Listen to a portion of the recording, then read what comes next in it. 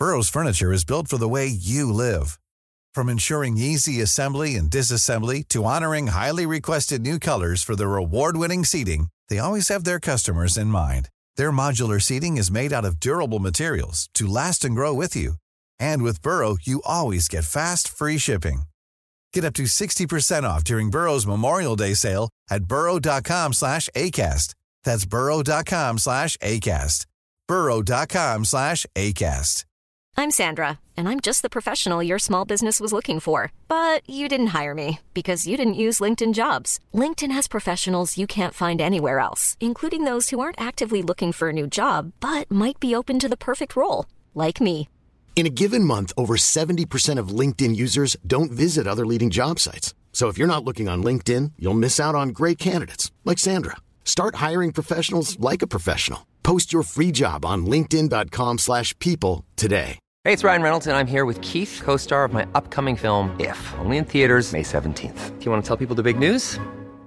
All right, I'll do it. Sign up now and you'll get unlimited for $15 a month and 6 months of Paramount Plus Essential Plan on us. MintMobile.com/switch. Upfront payment of $45 equivalent to $15 per month. Unlimited over 40 gigabytes per month. Face lower speeds. Videos at 480p. Active Mint customers by 531.24 get 6 months of Paramount Plus Essential Plan. Auto renews after 6 months. Offer ends May 31st, 2024. Separate Paramount Plus registration required. Terms and conditions apply if rated PG.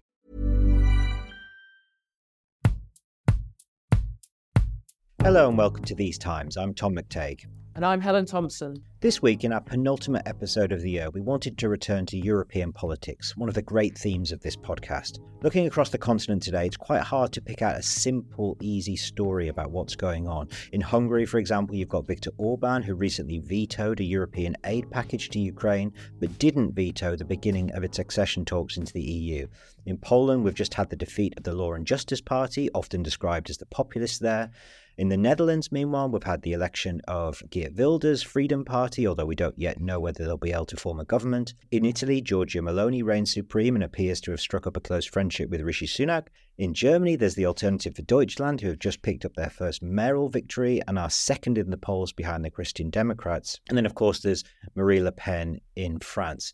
And I think hanging over all of this is the next elections to the European Parliament next year. So to help us guide us through this particularly knotty story is a friend of ours, Hans Kunani, an associate fellow at Chatham House, who recently wrote a great book, Euro Whiteness, which raises some fundamental questions about European identity. So the question that we're going to tackle this week with Hans's help is, are the domestic politics of European countries reshaping Europe's collective future? Hans, thanks so much for coming on. We really appreciate it. You're currently coming from the Netherlands, so I think that's the most obvious place to start. Can you give us a brief overview of what's going on there before we sort of pull the camera back and talk about the whole of Europe? Yeah, well, thanks for having me, Tom and Helen. And yes, obviously, in the election a few weeks ago, Geert Wilders' far-right PVV party emerged as the biggest party in Parliament. As you said, it's not quite clear whether he's going to be able to form a government or not, but it nevertheless was a sort of massive shock. And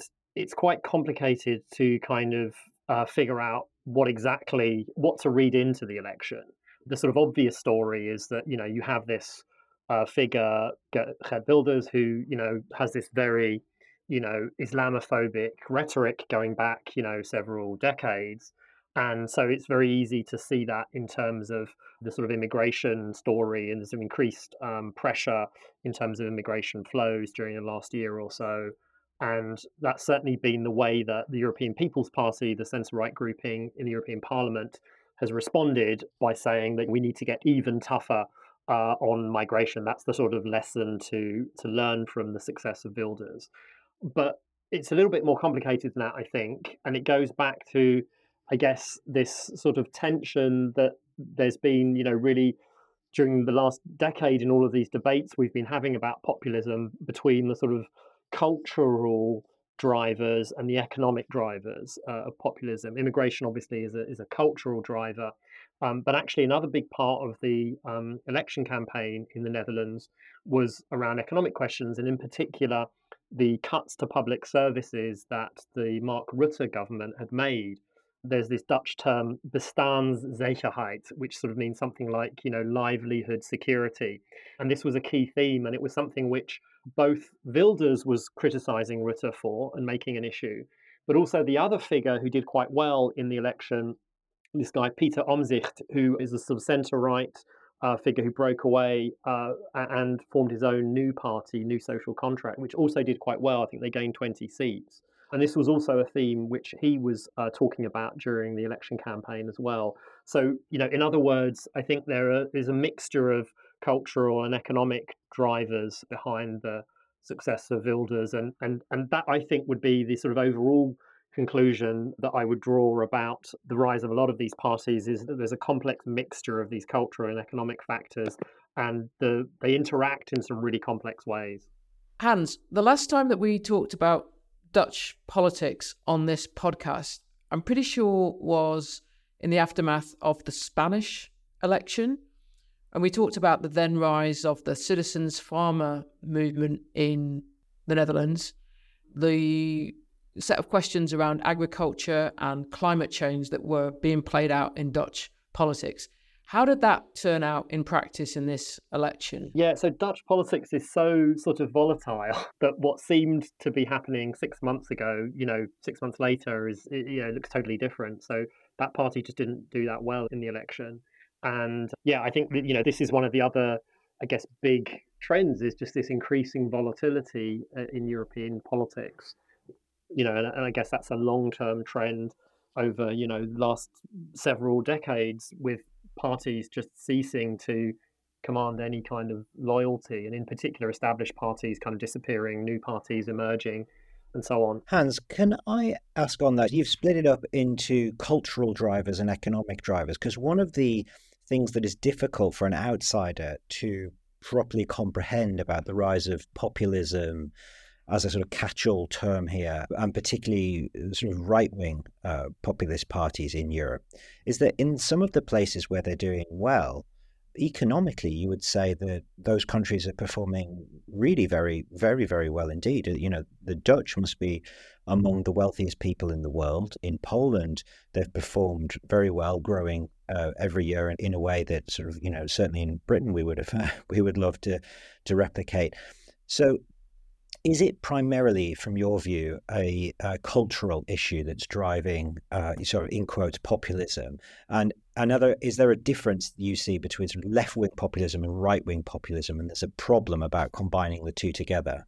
Yeah. So on the question of the role of economic factors in the rise of populism, so I think it would be too simple to sort of say that economic factors can only matter if you in poor countries, right? And in rich countries, it must be cultural. There has been a certain tendency to kind of think in that way, but I think that's too simplistic. Firstly, because first of all, I think the economic issues are often about distributional issues. So it's not just, how well is your economy doing overall, but it's about winners and losers, right? So you can still have losers in an economy that's doing quite well. The rise of the AfD, by the way, in Germany is a good example of this, right? That you had some losers in East Germany, even in an economy that's doing quite well. The second thing to say about that, I think, is that, even in an economy where there aren't that many losers, they might fear becoming losers. So, you can have economic factors driving the rise of some of these parties based on precisely that fear of, of a loss of wealth. And again, I think in the AfD, this was a key thing. And then the third thing is that, in some of these countries, it's precisely because they're doing so well that you get the rise of populist parties. Again, the AfD is a really good example here. When it first emerged in 2013, it was precisely a sort of anti-transfer union party. In other words, it was opposing the attempt to redistribute wealth away from Germany. And so that, shows, I think, in multiple ways how economic factors can drive populism, even in countries and among sections of the electorate that are doing quite well. And then on your question about right-wing and left-wing populism, so I personally think that the concept of populism has been really, really unhelpful during, and it's really shaped so much of our political debate over the last decade or so. And one of the reasons I think it's been so unhelpful has been precisely this implication, I think that's part of the point of the term, to imply that the far left is somehow the same as the far right, which I just don't think is right. And what I think also that illustrates is that this isn't a sort of neutral analytical term, populism. There's a certain political agenda behind it. In particular, it seems to me that centre-right and sort of radical centrist parties like this term populism because it implies, as I say, partly that the far left is the same as the far right, but also that there's this clear distinction between the centre-right and the far right.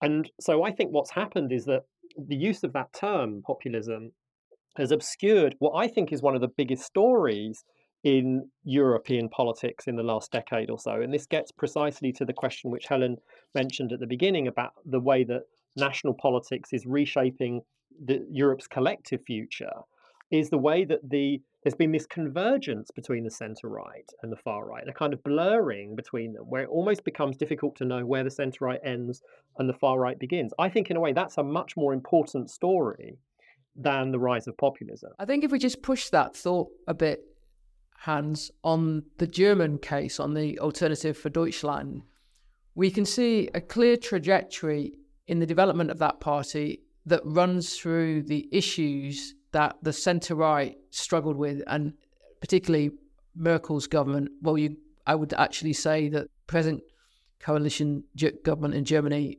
also actually has struggled with the last one of these. So if we look at the trajectory, it runs opposition to bailouts during the Eurozone crisis, as you said, 2013 formation, also issues around the legitimacy of the things done by the European Central Bank to deal with that. 2015, it's the migrant and refugee crisis that really pushes the AfD, including its performance in the 2017 election. And now I would say the big issue has been the efforts by the new German government to really push forward on heat pumps as part of net zero politics. And so in that sense, you could say that what runs through them is the critique of what the governing power, if you like, is doing. At the same time, is the governing power then keeps trying to adjust to what that critique is, notably the refugee and migrant crisis, where Merkel's response to it in the end, when she went and made the bilateral agreement with Turkey, was to try to neutralize the issue by saying, okay, we're not having any more refugees and migrants coming, at least through that, the ones that were coming through Turkey. And now we see the present German government retreating on the net zero to a considerable extent, I would say, over the last few months, as it became clear that the AfD was able to use that issue. So in a way that these parties to the right reflect the difficulties of governing that the parties at the centre have. What do you think of that? Yeah, I think that's exactly right. I've always thought of the AfD not as the sort of opposite of the Christian Democrats, which is how some people who were thinking in this kind of very binary way, centrism versus populism, liberalism versus liberalism, wanted to think about it. I've always thought of the AfD instead as being a kind of a radicalized version of the Christian Democrats. And I think the way you described it is exactly right. At the beginning with the AfD, it emerges against the background of the Euro crisis and basically says that Merkel wasn't living up to what she had promised, which was to not create a transfer union.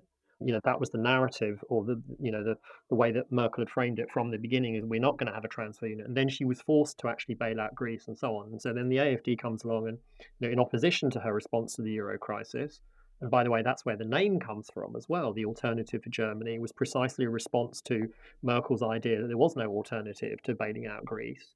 And they essentially say, well, you haven't lived up to what you said you were going to do. And I think the same story goes, for the immigration issue as well. And I thought it was very striking, that at that time during the refugee crisis in 2015, the way this was framed was, this was this struggle between Merkel, who was the figurehead of liberalism, and Orban, who was the figurehead of illiberalism. But the whole time, they were in the same grouping, the European People's Party in the European Parliament. In other words, they weren't political opposites, they were political allies. And as you say, Helen, Merkel and Orban had this disagreement over this one particular issue around the secondary movement of asylum seekers. In other words, distributing them across EU member states. But Merkel's position, very quickly fell in line with Orban's position on the broader issue of essentially stopping asylum seekers from coming to Europe. And she signed the EU-Turkey deal and so on. And so, again, I think the story there actually is one of convergence. And there's been this consensus, really, ever since then in German politics that 2015 can't be allowed to be repeated. So, Orban says that he won on that issue, and I think he's actually right that he did. And so often I think, the only difference on some of these questions between the centre-right and the far-right is that the centre-right will often frame them in a pro-European way, whereas the far-right will sometimes do that in a Eurosceptic way. But on many of the issues, actually, they're talking about the same types of things and proposing the same types of solutions, except, in the case of the centre-right, it's at the EU level, and in the case of the far-right, it's at the national level. But even that distinction, I think, is now blurring. And here I think the paradigmatic figure would be Giorgia Meloni, who has this much more harmonious relationship with the EU than Orban did. And, I guess the image that really captures that is the image of Meloni with Mark Rutte and Ursula von der Leyen, the European Commission president, in Tunisia when they agreed the refugee deal with Tunisia. Well, that it sort of makes me think, what is the use of the term far right as in the same way as populist? If Meloni is a figure of the far right alongside, but is in agreement with Rutte, who is nominally a liberal, and von der Leyen, who's very much a centrist figure, and they are pursuing a policy that both Merkel and Orban agree with, you can only draw the conclusion that there is a convergence. And yet when we read about these countries, the frame with which we see it is still populist, in quotes, or far right. And as you say, Hans, I think the term populist is effectively an attempt to kind of delegitimize whatever they are saying. It's a way that we understand that what they're saying is a bit dangerous and it's a bit anti-establishment. But I mean, that is always the nature of opposition parties, isn't it? To oppose the policies of the establishment. And in this sense, we can say that the centre-right, far-right, populist right, they are opposing a set of policies that they have decided didn't work, that were failed policies. And, it strikes me that the way, during the last decade, by focusing on this idea of populism, what it did is it sort of suggested that this thing called populism, which, the academics that work on this will describe either as a style, a political style, or as a thin ideology. The implication was that, by focusing on populism, was the problem with the far right, was that it had this populist style or thin ideology. Whereas it seemed to me that the real problem with the far right is not so much that, or at least that's a sort of secondary problem. The main problem with the far right is it has far right ideas, right? In other words, they're thick ideology, especially on these questions around identity and immigration and Islam. And this, as I say, I think is where this, in particular, you see this convergence between the centre right and the far right is around precisely these kinds of questions. And so then that focus on the style or the thin ideology, what that allows the centre-right to kind of do is to kind of say, well, we can pursue this approach on these questions around identity and immigration and Islam. But because we don't have the populist style or thin ideology, in other words, because we're not framing this in terms of, a struggle between a pure people and a corrupt elite, which is what characterises that style or that thin ideology, then it's no longer a problem. And also, by the way, as soon as the populists, the far right, stop, using that populist style or thin ideology, then suddenly they become okay. And I think that's exactly what we see with this convergence between Meloni and the centre-right in the EU, is that as soon as they drop that populism, suddenly the centre-right has no problem with them at all, which is quite shocking to me. I think, though, that there's two different issues here when we bring Meloni into it, though, isn't there, Hans? Which is that on the two questions which are in different ways about the European Union's external borders, one in relation to Islam, which is really, in the immediate term anyway, a Turkey question, and one in relation to Ukraine, which is the Russia question, then Meloni is entirely on side with what the centre parties want to do in relation to Ukraine, which is to support Ukraine, in a way in which Wilders in the Netherlands absolutely isn't.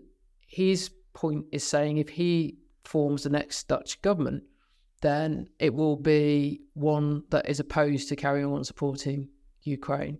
There's convergence on the Islam question, as I say, I think played out particularly in relation to Turkey, divergence between these parties on the Ukraine question. And in a way, the thing that then distinguishes Orban is the fact that he goes so strongly on both. And I think what's interesting, if we just put a little bit more back history into the Orban one, is Orban back in 2015 and 16 very much wanted to present himself as a European. He wanted to present himself as what a Christian Democrat did. He gave a speech, I think it was either in 2017 or 18, where he was very much claiming to be the heir of Helmut Kohl in dealing with these questions. And after all, the Christian Democrats back in Germany, back in the early 2000s, or late 90s, one of the two, had opposed Turkish accession to the European Union on the grounds that Turkey wasn't a Christian country. Same kind of argument that Orban wants to use. So in a way, we've got to kind of like unpack quite a lot here, because in different countries, different aspects of this come to the fore. And Meloni, in a way, has established her centrist credentials in the way in which the political world works in practice on the Ukraine issue. Yeah, I think that's exactly right. And it struck me already, after the war in Ukraine began, that the EU had this sort of differentiated essentially between Orban on the one hand and the Law and Justice Party on the other hand. Until then, there'd been this sense that they were both, a problem within the EU around these issues around the rule of law and so on. But very quickly after the war in Ukraine began, the EU sought to accommodate the Law and Justice Party because it was, one of the most supportive countries of Ukraine. Whereas, because, as you say, Orban had these pro-Russian tendencies, they sought to sort of double down on the action they were taking against Orban. They sought to sort of isolate him. But then what was even more striking to me was precisely when Giorgia Meloni became Italian Prime Minister. Because, here you had an Italian Prime Minister from a party whose genealogy goes back to the fascist party in Italy, right? So this is it's a slightly different kind of far-right party even than Fidesz or PiS. And the link with fascism is even stronger. And I thought of it as being, not quite Le Pen becoming French president, but one step away from that. And, I think the assumption had been for a long time that, if Le Pen were to become French president, that's somehow the end of the EU, or at least the end of the Eurozone. But what was so striking about when Meloni became Italian Prime Minister was that as soon as she indicated, as you say, Helen, that she wouldn't be disruptive on the Eurozone in a way that, by the way, even some of her more moderate predecessors, like Renzi on the centre-left had been. And secondly, when she indicated that she would be very supportive of Ukraine, that she wouldn't be pro-Russian in the way that Berlusconi had or whatever, or Salvini was, then suddenly the centre-right, the pro-European centre-right, no longer had a problem with Meloni. They could work with her, and Manfred Weber, the head of the EPP, even then apparently had a plan to try to, form an alliance with her. And so I think what all of that illustrates is that, the EU and the far right are completely compatible. The centre-right in the EU doesn't really have a problem with the far right. They just have a problem with Euroscepticism. Yeah, in reading about European history recently and in the 80s and 90s, and you see the difference between Britain's vision and, say, the French vision. And the French vision is that, Turkey doesn't belong in Europe. So the Christian Democrat position is that Turkey isn't Christian, but I don't think the French put it in those terms. But the French, even Macron, will have a civilisational kind of understanding of Europe. And I think they're quite explicit about this. But that's just different to race and Christianity and these kind of concepts. I think it's more about universal rights and the European way of life, social democracy, these kind of things. But ultimately, they do have an idea of Europe and where its borders end. And it's very clear that it doesn't include Turkey. And as Helen says, I don't think it goes into the Russian world. The example I always give of this, you're absolutely right that, the centre-right in France and Germany was opposed to Turkish membership for essentially cultural reasons. The example I always give is Frits Bolkestein, Dutch liberal who was a European commissioner for a decade or so. And by the way, Wilders' mentor, before, he now criticises Wilders, but Bolkestein was Wilders' mentor, which again shows this kind of the sort of fluidity between the centre-right and the far-right. And Bolkestein said in 2004, I quote this in the book, that if Turkey were to join the EU, it would mean, quote, the liberation of Vienna in 1683 would have been in vain. Really making that civilizational point very, very explicit. So he sort of said the quiet part out loud. But I think that was a view that was, largely shared on the centre right in France and Germany, that you simply can't have such a large Muslim country in the EU. That would be the end of the EU. I think on that point, we ought to take our break, because in the second half, we want to talk about what all this means for the future of the European Union and the whole continent of Europe. This Mother's Day, celebrate the extraordinary women in your life with a heartfelt gift from Blue Nile. Whether it's for your mom, a mother figure, or yourself as a mom, find that perfect piece to express your love and appreciation. Explore Blue Nile's exquisite pearls and mesmerizing gemstones that she's sure to love. Enjoy fast shipping options like guaranteed free shipping and returns. Make this Mother's Day unforgettable with a piece from Blue Nile. Right now, get up to 50% off at BlueNile.com. That's BlueNile.com. Hiring for your small business? If you're not looking for professionals on LinkedIn, you're looking in the wrong place. That's like looking for your car keys in a fish tank. LinkedIn helps you hire professionals you can't find anywhere else, even those who aren't actively searching for a new job but might be open to the perfect role. In a given month, over 70% of LinkedIn users don't even visit other leading job sites. So start looking in the right place. With LinkedIn, you can hire professionals like a professional. Post your free job on linkedin.com/people today.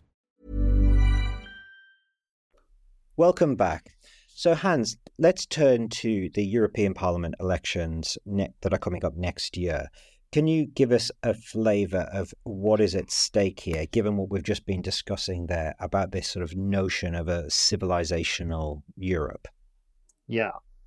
So there's now, I think, a lot of debate about this, I think especially since the Dutch election, a sort of fear that this is, a prelude to an even bigger rightward shift in the EU next summer. And I would say, I guess, two things about that. The first is that what I'm calling the sort of civilizational turn in the European project, the sort of increasing influence of the far right on the EU, that can function, it seems to me, in institutional terms in two ways, right? The focus on the European Parliament is important because of the way that after the European Parliament elections, the next European Commission will be appointed. And so you can imagine a European Commission that has even more influence from the far right than the current von der Leyen Commission does, whether that's through actual far-right figures being appointed to senior positions in the Commission. For example, there's been some speculation about whether you might have a vice president of the Commission from the ECR group, which is one of the far-right groupings in the European Parliament. The other way that it can happen is even without that, you could just have the way we've just been discussing, the centre-right being influenced by far-right ideas. One example of that would be, the way that in the current von der Leyen European Commission, you have a European Commissioner for promoting the European way of life, whose job is in part to keep migrants out, right? Which I think already illustrates the way that, even without far-right figures in positions of power, you have an influence of the far right on the European Commission. But I think it's important to also say that that's only one of the two institutional routes through which the far right can influence the EU, because the other is through the European Council. And that, I think, is sort of independent of what happens next summer. And we're seeing this with member state governments, that have far right parties either leading them or in as junior coalition partners. That's the other route through which far right ideas can influence the EU is through the European Council. And so I think what we're seeing is both of these things at the same time, but the big fear is that first route that I mentioned, the European Commission being influenced by the far right through the outcome of the European Parliament elections. That's, I think, the big fear at the moment. I think, though, Hans, if we think about the general electoral trends in these European elections over the course of 2023, they obviously didn't all go in one direction. Notably, the Law and Justice Party, although it ended up the largest single party in Poland, lost power. And now Poland has Donald Tusk as Prime Minister. And that, I think, matters in terms of the Ukraine question in the way which we were talking about in our last episode with Shashank. But it may also matter for the future of these questions of the overall direction of political travel of the European Union, right? Because Poland does matter as a European Union country. Yeah, that's right. And of course, it's true that there's it's so hard to actually even talk about Europe and European politics because there's so much complexity and, different things are going on in different member states and so on. And so you have, I think you're right, you have these ups and downs in terms of elections. We've seen it very much this year that you'll have elections like in Spain and in Poland where pro-European centrists are really happy because they feel as if the far right has been defeated, and then there'll be an election like the one in the Netherlands where it looks like the far right has won. I guess I would say two things about that. The first is that I think it's fairly clear, if you look back over the last decade, that although you have these individual ups and downs, the overall trajectory is pretty clear, which is that the far right is getting stronger across Europe and sort of almost everywhere in Europe. I mean, for a long time, people thought that Germany was an exception to that it had some kind of immunity against the rise of the far right. And now we see the AfD on 21, 22, 23% of the vote, according to the polls at least. So I think the overall trajectory is fairly clear. And here I think of France, which I mentioned earlier as being in a way the most important member state in terms of the future of the EU in this respect. You see the prospects of a Le Pen presidency just getting, more and more, likely, sort of almost day by day. So that's the first thing I'd say. The second thing I'd say is to come back to what I said earlier about the way that to put it this way, there's a way in which the far right can win without winning, which is that even if far right parties themselves don't do very well or are defeated, if the centre right is normalising and mainstreaming far right ideas, which again I think is fairly clearly the case and has been for the last decade or so, there's a lot of really good academic research on this, then as I say, you end up in the same place. Although it sometimes is a little bit harder to see that precisely because these are centre right parties rather than far right parties. So I think the Spanish election was a good example of that. The Vox didn't do as well as people were expecting. The PP did quite well. But part of the reason that the PP did quite well is precisely because it had itself been influenced by the far right. And in particular, the mayor of Madrid, Ayuso, was campaigning in a fairly Trumpian kind of way. And so, there's a sort of slightly more complex story there. I think you can't just focus on the raw data in terms of the rise of the far right or the decline of the far right. You have to look at also their indirect influence in terms of their rhetoric and their policies being adopted by centre-right parties. And by the way, part of the reason I think I'm quite conscious of this is because at the back of my mind is the experience in Britain of Margaret Thatcher in the 1980s, because in the late 1970s, the National Front was doing very well. And Margaret Thatcher actually quite successfully killed them off. But she did that partly by, reaching out to their voters, by embracing some of their rhetoric around Britain being swamped by immigrants. And then after she came to power, you had the 1981 British Nationality Act, which, implemented some of their ideas. So to me, that, I'm very sort of aware of that possibility of centre-right parties sort of defeating the far right by becoming the far right to some extent. I guess, Hans, I'd like to know what you thought about this idea of normalizing far right ideas that are new, or are those ideas actually reflections of quite old ideas? You just mentioned Margaret Thatcher there and the 1981 Act, but of course that was a reflection of a trend that had existed for a long time that Helen and I touched on in our episode about immigration, which was there was plenty of acts throughout the 60s and 70s, often by Labour governments, that were tightening migration rules into Britain, and the idea of what it was to be a British citizen that shrunk quite rapidly through that time. And obviously Margaret Thatcher herself was quite power-led in her worldview as well. So, I mean, the idea of Europe as a civilization has existed for, much longer than these populist parties that are starting to get more popular. Yeah, that's exactly right. There's clearly an older history that the far right is connecting with, whether we're talking about Britain or whether we're talking about the EU and continental Europe. And, I've been writing about this and you, as you say, talked about it in some of your other episodes, this history of a sort of civilizational idea of Europe did very much inform the European project, in its early phase in the 1950s, particularly through Christian Democrat parties. This is very much how they thought about it. And so what I call the civilizational turn in the European project, during the last decade, especially since the refugee crisis, against the background of the rise of the far right, you can think of that, as a friend of mine put it, not so much as a civilizational turn, but as a civilizational return. Yeah, I mean, I think that it's important to see the way in which the geopolitics shapes this too. So I don't think it's actually just about the relationship between parties in individual countries' politics. It's when you have the questions about EU borders, and historically that means present-day Turkey, but in the 16th century that meant the Ottomans and Russia. In the period of the formation of the European Economic Community, that was obviously a Soviet question rather than a Russia question, but now the Russia question is very much back. When those geopolitical forces arise, then European politics in individual countries, particularly in those that are close to those borders in different ways, is going to respond to that. And in that sense, I think that some of the analysis of the disruption that the parties label populist has caused over the last decade has kind of missed the fact that it's happening in a geopolitical environment in which the question of like where Europe begins and ends and what that means is of actually really significant. It's really just geopolitically important.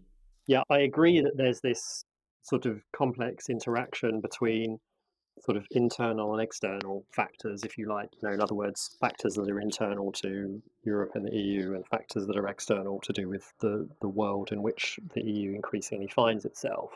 The way that the story I tell in the book, though, is that in the last decade or decade and a half since the Euro crisis began in 2010, the EU's gone into this kind of much more defensive mode. For 2 decades after the end of the Cold War, the EU had been in a much more sort of expansive, outward-looking, quite optimistic kind of phase where, you had enlargement to include Central and Eastern European countries. And I think some pro-Europeans almost started to imagine that they could remake the whole of the world in the image of the EU. That then comes to a rather abrupt end, I think, with the Euro crisis and then the other series of crises that follow it, the Arab Spring in 2011 and then the Russian annexation of Crimea in 2014. And so the EU becomes much more defensive and it starts to see itself as being surrounded by threats, is how I think about it.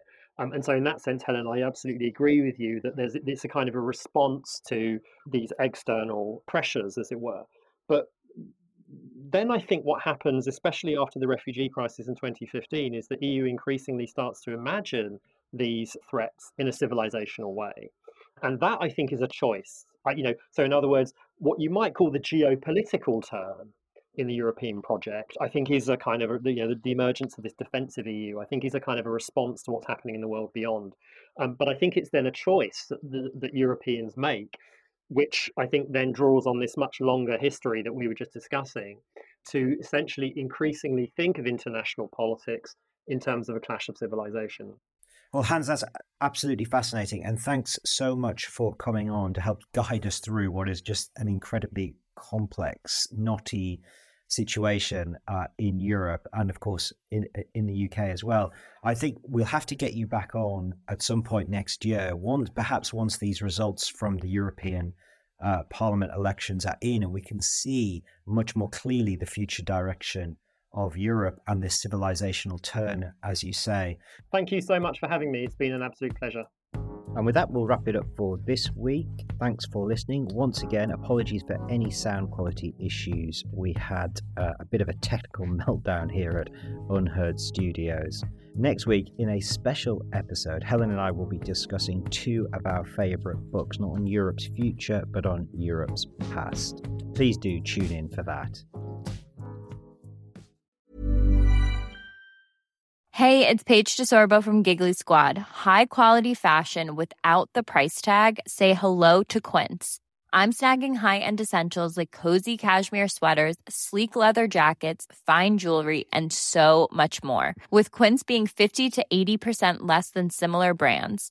And they partner with factories that prioritize safe, ethical, and responsible manufacturing. I love that. Luxury quality within reach. Go to quince.com/style to get free shipping and 365-day returns on your next order. Quince.com/style. Planning for your next trip? Elevate your travel style with Quince. Quince has all the jet-setting essentials you'll want for your next getaway, like European linen, premium luggage options, buttery soft Italian leather bags, and so much more. And is all priced at 50 to 80% less than similar brands. Plus, Quince only works with factories that use safe and ethical manufacturing practices. Pack your bags with high-quality essentials you'll be wearing for vacations to come with Quince. Go to quince.com/pack for free shipping and 365-day returns.